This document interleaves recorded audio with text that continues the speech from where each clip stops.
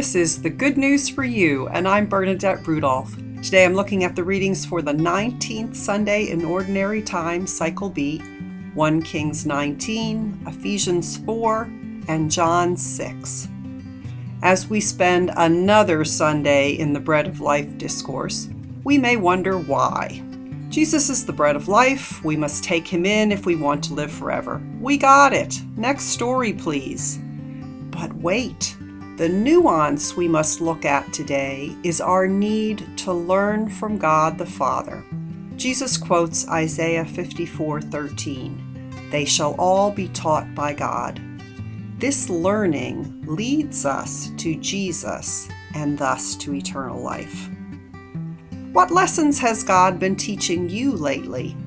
How are they stretching you? With a wry sense of humor, God has decided I should learn to be a spiritual director. Spiritual direction is the practice of two people meeting regularly to identify how God is active in the directee's life. The director asks questions and listens deeply. I thought I was a great listener, but I have discovered I am not. I'm always trying to turn the conversation into an exploration of my issues or God's presence for me. Ego, ego, ego. My mentors affirm what I do notice and then gently point out how much more there was to hear. I have been incredibly humbled, but also annoyed. I hate being stretched. Sometimes I feel I will snap in two. Yet God persists in calling me to learn. Perhaps you are already good at listening well. Your lessons will be different based on the particular situation in which you live and the particular gifts and calling God has for you. Our common thread, however, is that God is constantly teaching us. What does this have to do with Jesus being the bread of life? Teaching and eating bread seem like such different activities. Notice the cryptic phrases on either side of the Isaiah quote. No one can come to me unless the Father who sent me draw them. And everyone who listens to my Father and learns from him comes to me. In both of these phrases, God starts the ball rolling. God is the starting point and the focal point.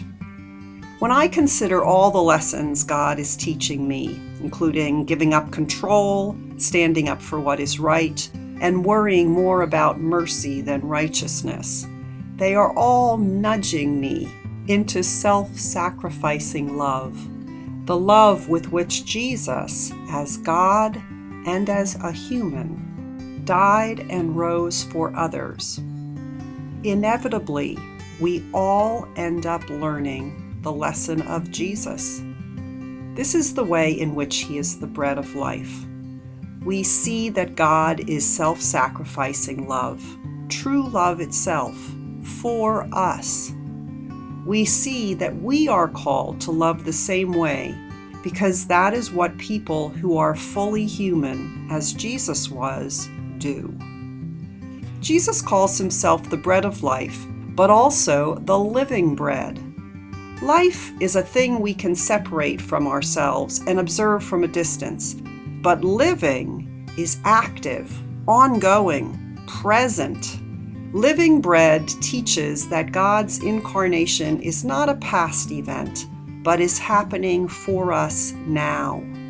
Time with our family, with its pain and frustrations, its joys and closeness, our work dealings, our political and social lives, all this is a classroom in which God teaches us kindness, compassion, forgiveness, and mercy. Our passage from 1 Kings presents Elijah in the process of learning from God.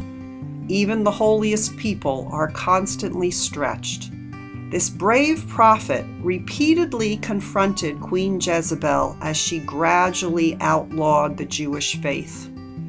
At this point, Elijah has pushed her so hard he must flee for his life. It feels like more than he can take. Though most of us are not national figures, we too have known this despair. Just as for Elijah, God prompts us, sometimes more than once, to do what it takes to keep on resisting.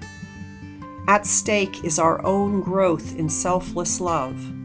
This growth is here symbolized by Elijah walking 40 days and 40 nights to the mountain of God, Horeb. He went through some spiritual desert time of being stretched, and at the end of it, on Mount Horeb, he can hear God in the still, small whisper. But not today. Today he must get up and eat and move on. Not today for you and I either. We have so much more to learn from God. For your reflection, what are the lessons God has been teaching you lately? And/or what do you need from God to keep on learning?